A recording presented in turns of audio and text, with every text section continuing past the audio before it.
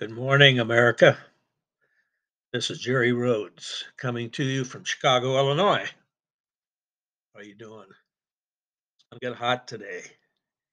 It was hot 2 days ago, and then I got cool. Now it's getting hot again. I guess that's summer coming. But anyway, today's episode: accountability analytics for measuring performance of the president, federal and state governors. How do we now judge a president and a Congress and a Supreme Court and our governors and our mayors and our um, boards of education?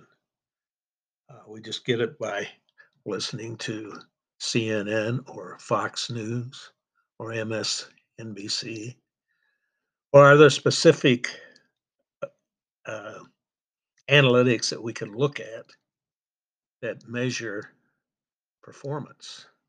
I mean, all I've ever heard about state government, particularly in Illinois, is they want to go to a performance based um, system. And performance based meaning not just the administrators of the agencies, but of the legislature itself. Well, of course, that's never happened. And the political environment, the politics always say go along, get along, and avoid teaching the electric, the electorate. So this particular podcast is saying that we must set up analytics for measuring the performance of the president, federal administration, and our state governors. And so I don't think that for the federal that the stock market, that's not a report card. That's a speculation.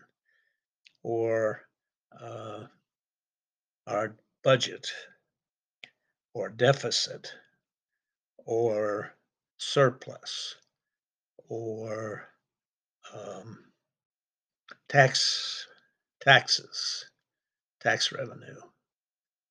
What else? The the budget itself, which tends to be 1,000 pages by the time it's put together. And then within that budget, what are the analytics that we could summarize to, as a voter, uh, evaluate the performance of a president, uh, a Congress, specifically a Democrat Congress versus a Republican Congress, or um, governor, or a mayor, um, and you know maybe no one's interested but me. But that's what I've done with my career, was to establish analytical tools that could measure performance, and not stopping at measuring, but how to improve performance. So let's put that in perspective for a country. What are the most important things for measuring performance? Say for the president, is it the plurality of winning the popular vote, or the electoral vote, or the number of party members that are in the Senate and House, and are they controlling the Senate and the House? Does that really measure the success of the great American enterprise? I don't think so. I think right now it's misleading to think that we're measuring anything, because if we were measuring what I'm going to talk about, we certainly wouldn't be voting for the same people, because we don't have qualified candidates. When the only thing that can allow you to get elected is how much money you can raise, or how much money you have, or how much you can get the media to jump on your bandwagon, or your Twitter account, how many followers. Right now, uh, I couldn't run for anything. I'm just a struggling retired entrepreneur and author with minor sales of my books until I got an agent. And hopefully that's going to turn it around. But no, the ordinary person doesn't have a prayer to vote to really run for anything except maybe local, if like our community of Gilbert's, Illinois, which is a Chicago suburb, is relatively small. I guess I could run for mayor or post office manager, whatever. And I'm not going to do that. The only thing I'm running on right now is my treadmill. But okay, let's look at the federal um, analytics that could be utilized to at least not on a transparency basis because it's already been spent. The screw ups have already happened, and there is no way of preventing it from happening in the future without having a system that's gathering this information as we go. Well, right now, the only thing we have is a US debt clock.org, www.debtclock.org, or openthebooks.com, which are transparent tools. To an extent, Open the Books is purely a transparency look at what's already happened, what's already been spent, and oh my God, how much did we pay those individuals like Fauci and the public health officials? It would just make you sick. Because the top 100 salaries in the federal government, 91 are in public health, CDC, FDA, and you're seeing the results of that. But we got to go beyond what's been spent already, not beyond, actually before, because we are not going to get results by looking back and saying, "Oh my God, I wish we hadn't done that," because it's going to be defended by those leaders that have made those decisions, whether they were informed or not, will defend their actions. So we get nowhere because we're not haven't defined the problem yet. Problem is we don't have a system of generally accepted accounting principles for measuring fiscal health, fiscal health of our country, of our states, of our cities. We have no tools other than a budget. A budget is cash in, cash out. It's the local drugstore with the cash register that has cash coming in and cash coming out. And at the end of the day, if there's nothing left, it's a loss. And if they have money left, it's a profit, or as we've called it in governmental circles, surplus. Well, if you went around the country right now and asked the governors, do you have a surplus or do you have a deficit? And they would have to send you to their state treasurer, or you would have to have them give you a report. But regardless of what that report says, it is not measuring performance. It's just going to tell you how much was spent and how much was taken in, like the drugstore, and what was left at the end of their fiscal year. What's wrong with that? Well, how much didn't we record in terms of obligations? And how much of that revenue we took in was really applicable to the next year, not the current year?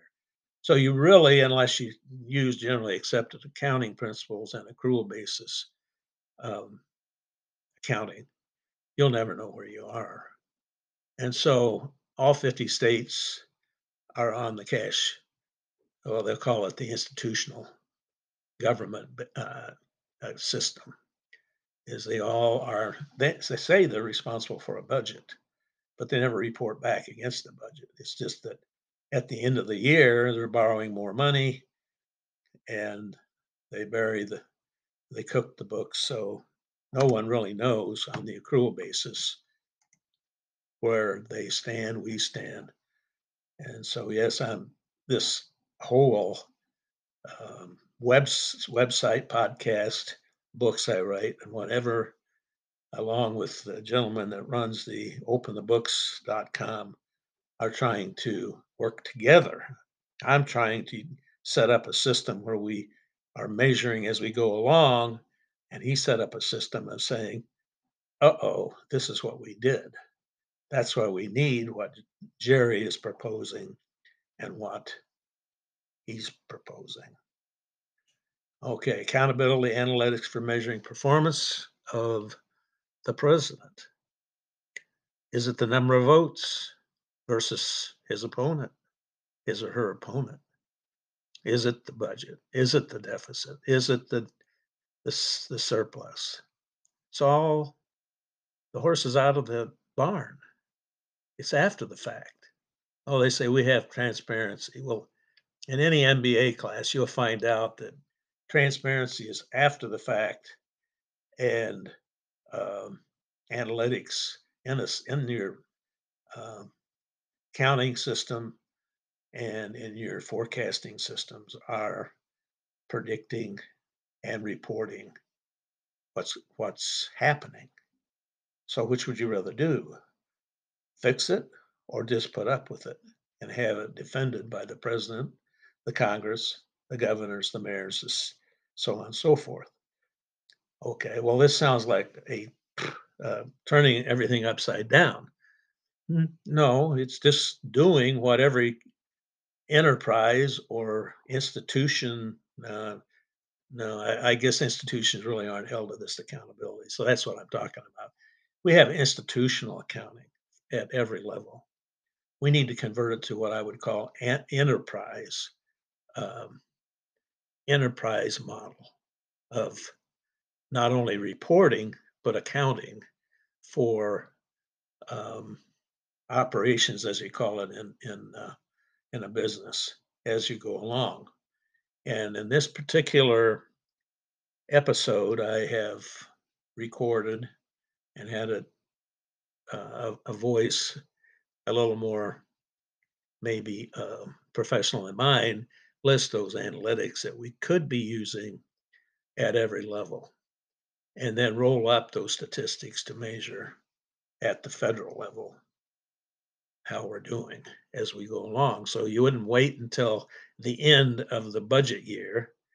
You would be getting monthly reports, and those reports are received by, yes, the president and the governors and the mayors, because they are the ones that are ultimately the dollar, rests on their desk.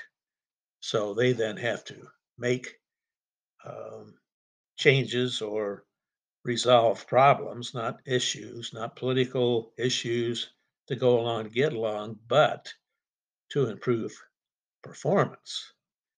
And that end result in a federal sense and a state sense is what is the gross domestic product for the states and the gross domestic product for the federal government in relation to debt.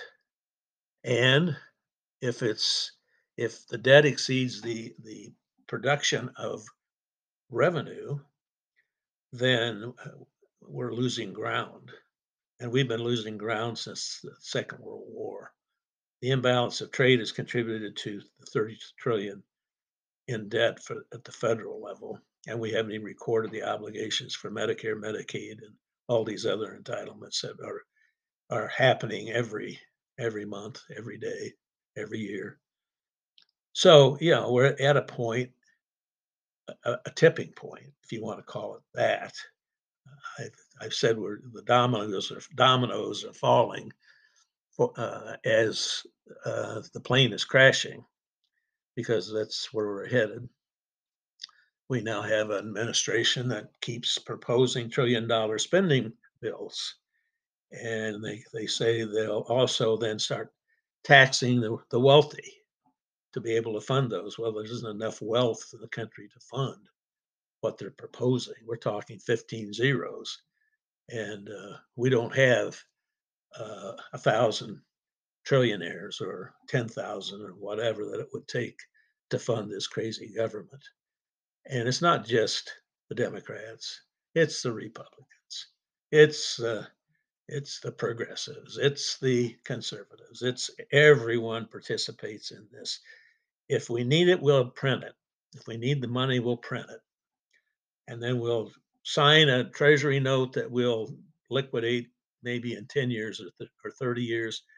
And now Yellen, the Treasury Secretary, is proposing or considering a 100-year Treasury note.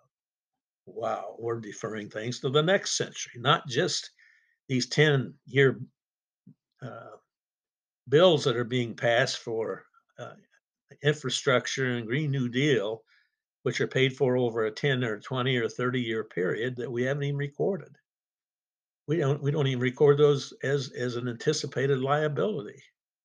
And so and the same is true of pensions. Every government employee, 22 million of them in the country, have guaranteed pensions funded by not taxpayers, but by the country's borrowing.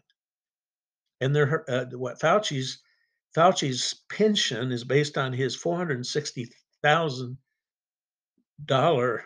salary for the last 3 years, average, and then he gets that until he expires.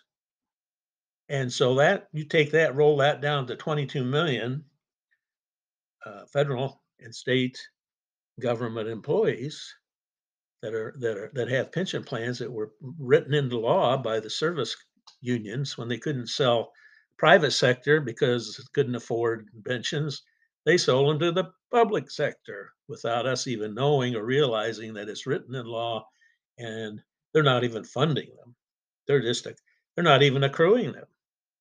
They're just putting money aside if they have it. Well, none of these entities have the money to fully fund pensions. And the worst are California, Illinois, and New York. And that's, yeah, they're Democratic states because of the high population and the number of government workers.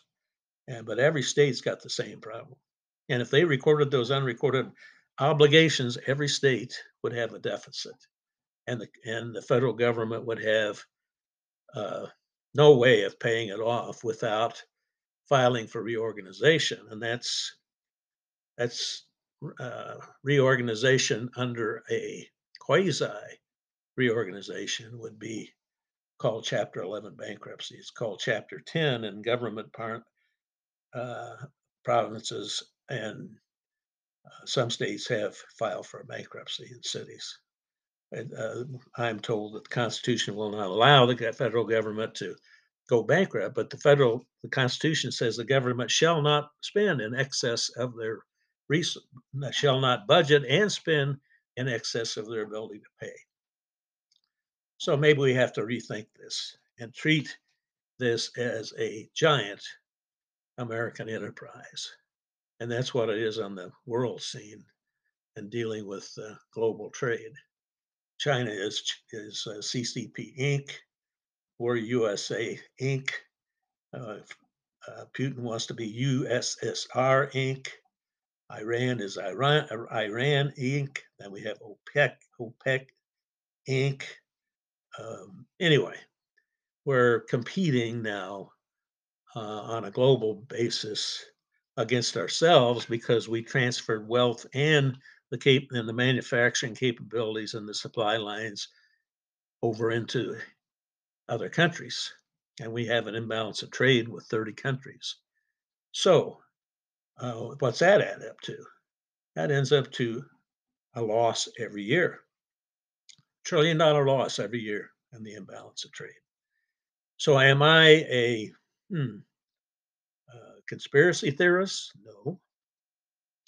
Am I a CPA and an accountant and somewhat of an expert in finance and running businesses because I've had my own for 40 years? I'd say so. And I've written extensively on this topic and others when it relates to healthcare and business. So I'm just going to wrap up this introductory part and let you listen to the rest of this, which is a little more details on what kind of analytics could we have, and I guess we should say should have. So thanks for listening, and keep on tuning in. See you later. Bye. How can enterprise model analytics for change result in accountability for performance, using the tenets of American laissez-faire in a world of competitive forces, attacking our values, with internally woke reasons, for changing our way of life? It's a trade war of doubt and fear, one with faith and leadership, standing up for the 10 tenets of American laissez-faire. Then the American dream tenets for all result in each enterprising American striving for a quality lifestyle for themselves and their families, using their sweat capital invested in their chosen free market enterprise. 1. Reward received determined by the amount of risk taken. 2. The law of supply and demand for measuring markets. 3. Sharing is based on skill to build to produce quality services. 4. Earning is based on learning a skill to bill for quality goods and services. 5. Competition is creating optimal quality, innovation and cash flow from GDP/GNP. 6. Quality creates cost savings and profits. Profits create growth and capital. 7. GAAP reports actual results. Stock market reports derivatives. 8. USA debt clock and financial analytics are a guideline for collective prosperity. 9. Sustainability, is debt less than 50% of GDP and GNP? 10. Accountability, for the above 9 tenets, is the bottom line for measuring leadership. It's money capital funding, workers' sweat capital for profit sharing, and GDP growth. My case for an enterprise model accountability is built on the following analytics and financial realities. According to the Debt Clock, www.usedebtclock.org. For the first time since World War II, our debt of $30 trillion, on the cash basis, growing at $45 per second or $800 billion per year, exceeds our GDP of $21 trillion that is declining at $30 per second, or $500 billion per year, with inflation in energy costs and supply line control by China, or a negative growth rate in GDP of minus $1.3 trillion per year. In accounting parlance, USA can't pay its current obligations without borrowing trillions more money, and is insolvent on cash basis budgeting, plus imposing $158 trillion of GAAP unrecorded obligations, facing future generations and centuries. So, USA federal administration needs to direct the 50 governors that we want them to supplement regulations with enterprise analytics as their banner, eliminating all obstacles to chair future GNP. Basing it on enterprise, not sin taxation, gambling tax, sale and leaseback of American property to foreign interests, managed competition, and indiscriminate public costs for pensions, perks, special deals for state officials. Then growing the imbalance in foreign trade with our competitors. Create a list of enterprise analytics for measuring the success of the president using a comparison to 50 governors, giving out gold stars to those states that excel at governance and economics by producing profits and surpluses for their citizens. For example, comparative, crime rate, abortion rate, teen pregnancies, number of guns, graduation rate, tax rate, GDP versus debt rate, surplus, and profitability. The competitive data analytics of the United States, in the world market will indicate the value of the collective and individual productivity toward national goals. The criteria could consist of 1. Federal and state GDP versus debt. See www.usedebtclock.org. 2. State average SAT scores. 3. State unemployment rate and worker compensation rate. 4. State crime rates, with number of guns, deaths, felonies and shootings. 5. State divorce rate, with number of first, second, third times. 6. State high school and higher learning graduation rates. 7. State teen pregnancy rate. 8. State literacy rate. 9. State abortion lives lost. 10. States, using GAAP, balance sheet, P&L and cash flow. Income, property, sales tax rate. Use enterprise analytics for evaluating the success of each state in comparison to other states, giving out gold stars and federal revenue sharing credits to those states that excel at governance and economics by producing profits, surpluses and capital for their enterprising citizens. By rolling up the results for 50 states, you have the federal analytics to measure the president, Congress and court systems, management results. The U.S. debt clock allows for a comparison to other administrations and countries, for measuring how the USA stands in the world of economics, trade and fiscal stability. Any MBA course will teach that accountability is far superior to transparency. It's before the problem becomes an immovable object, whereas everything else, transparency, is after the fact and politically and artfully defended as justified. According to Peter Drucker, Abraham Maslow, and Ayn Rand, management of capitalism and socialism is using stated objectives for the measurement of subjectives, for the good of the enterprise and the enterprising, individual worker. Sharing in the profits of their investment and effort to learn to earn for a skill to bill. Interpreted by Jerry Rhodes, CPA, in his book The Science of Managing by Objectives and Subjectives. CBI Publishing Company, 1981. God Save the Enterprise, with wisdom and no surprises, from ignorance and defenses. CCP Incorporated, using the Chinese Communist Party's wolf warrior policies, is winning the USA's globalization trade war, with a low overhead efficient autocracy. CCP Incorporated is the largest enterprise in the world. It has 98 subservient companies with 12 on the Fortune 500 list. It has 745 million proletariat workers, with no say. It has a Politburo board of directors, with one autocrat president. It has no unions, no articles of incorporation. It has no bylaws, or rule of law for accountability. It has no restraint of trade limitations, or antitrust law. It has no HR human relations department. Its only investor is a Communist Party Politburo. It has only one stockholder with total veto power. It has no labor contract with its employees. It has no complaint department. It has no work ethics standards. It doesn't need efficiency experts. It has no required quality control. Each of its employees are earning the same salaries and minimum benefits.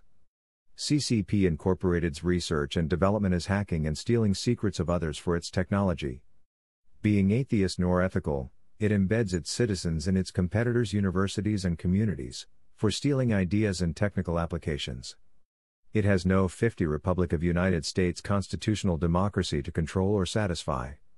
CCP Incorporated also has investors from its competitors, American Union pension funds, foundations and Group 401k mutual funds are investing in stocks and bonds of CCP subsidiary companies, in a single economy.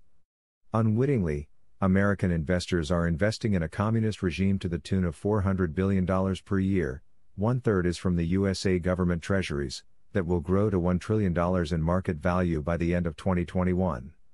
This creates a dichotomy, with current international politics as the USA enforces sanctions and tariffs on CCP Incorporated, and are anomalies when it comes to winning the globalization Cold War. On the other hand, the reverse of CCP investing in USA companies is closely controlled by the CCP, a monopsony and a monopoly, a one buyer and seller market that controls all trade agreements, and enforcement of competitive influences. CCP Incorporated converts low quality, with little to no overhead, for profits from its subsidiary companies. Also, no strikes, no work stoppages, media attacks, no protests other than religious groups, compared to 40% government fixed overhead to run USA enterprises. CCP Incorporated taxes small to large companies 2.5 to 15%. Individuals 3% to 45%, on worldwide income. Therefore, CCP Incorporated is low overhead and high return on investment. On the other hand, 59% of the CCP workers are over 50 years old with a mandated Social Security program. 90 million drop out of the workforce per year. Of the 745 million workers, 10% are over 70 with a 54 average retirement age. CCP Incorporated trails the USA in GDP, with $14 trillion versus the USA of $21 trillion. Japan is third with $5 trillion, Germany fourth with $4 trillion, India fifth with $3 trillion. From these recent analytical figures, the USA is leading in GDP, from a workforce of 170 to 200 million enterprising Americans, with the highest government overhead costs and lowest return on investment compared to China, that is catching up by controlling the supply lines with low labor costs and high technological theft. The imbalance of trade with China is approaching $900 billion per year. Even more with the China virus pandemic, with China providing PPE and pharmaceuticals to battle the $1.9 trillion stimulus cost of closing down the USA economy. CCP Incorporated has a more efficient labor force, without interference of human rights, unions and strikes. An autocracy that's destined to be destroyed by corruption and revolts. In the background are the 350 million believers in Falun Gong, who have opted out of the CCP, and support human rights, and free market capitalism.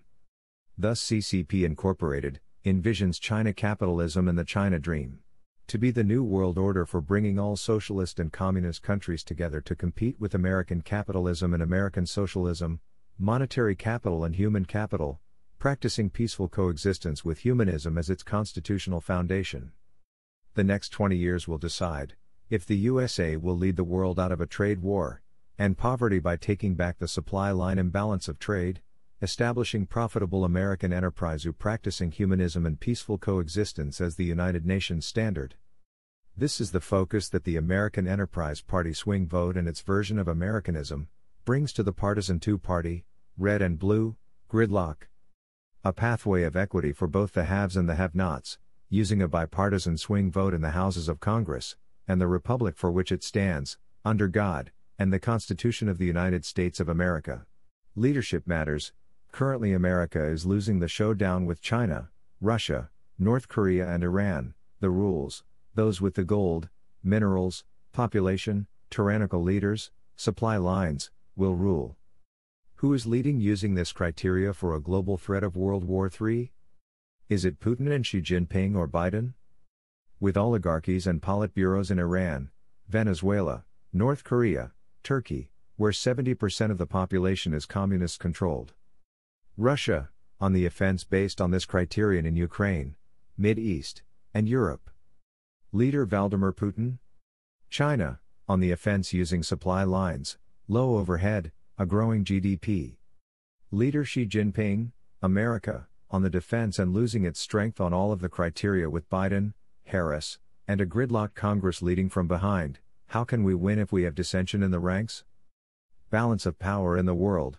1. Trade war, China winning, America losing. 2. Land war, Russia winning, America losing. 3. Political war, Russia and China on offense, America defense losing. 4. Ideology war, Russia and China on offense, America defense losing. America's current leadership is playing defense, reactionary and indecisive. President Biden, VP Harris, Secretaries Blinken, Austin, Congressional Pelosi, Schumer, Warren, Sanders, AOC, the squad, all progressives, with 27 governors controlling a defense-minded America. The Republican minority party with Congress led by McConnell and McCarthy, with 23 governors, are losing the balance of power of a binary two-party system in the race to the ballot box. America's strength is using a strong offense. 1. Trade. Shift supply lines now and build on our GDP, capital, stock market, work ethic, and patriotism. 2. Land mass. Utilize energy resources that support our economy and return to energy independence, restoring natural resources. 3. Political. Using a third party to break gridlock for winning the trade and political war. 4. Ideology. Using humanism and peaceful coexistence as the game plan. American Enterprise Party objectives are offense-driven. We need to elect congressional leaders that have attributes that are offense, not defense, in objectives. Defense is focusing on the wrong game plan, loss of energy independence for a false positive as the Green New Deal, leading from behind on problems, designating them as issues, needing task forces while the competition takes away our strengths. For example, Ukraine and Russia, the world's #1 problem, Biden administration weak and indecisive. 1. Afghanistan being reactionary and indecisive destroyed our reputation in a highly competitive world, and emboldened Putin and Xi Jinping. 2. Ukraine reactionary and indecisive further destroys our leadership in world affairs, need to hold NATO, EU and UN accountable for peaceful coexistence. Activating membership to defend Ukraine and other European countries against tyranny. 3. Energy policy based on quack theories regarding climate and global warming. 4. acquiescing to Russia and China aggression due to conflicts of interest in our leadership and dominance of big box and big media in politics. 5. If the swing vote by Senator Manchin is lost to the Democrats, a uni-party control device is the two-party system destroying America's ability to win the war on America's preeminence in trade, monetary policy and political ideology. American Enterprise Party. The swing vote in Congress, 1. Breaks ties and moves all legislation towards middle American majority. 2. Forces the extreme progressive influences to work on solving energy and supply lines. 3. Enables American ideology to be based on peaceful coexistence and humanism. 4. Be offense-minded in foreign affairs and fiscal accountability for spending and downsizing government and upsizing enterprise for winning the balance of power in the world. Solution: to losing America's preeminence in the world of trade, peace and prosperity. Enable a three-party system of political influence to break the gridlock of a uni-party Congress and legislative bodies throughout America. The American Enterprise Party, based on Jerry Rhodes' trilogy, is the platform and principles of free enterprise and enterprising Americans being represented in the voting booth, breaking ties and making the filibuster bipartisan.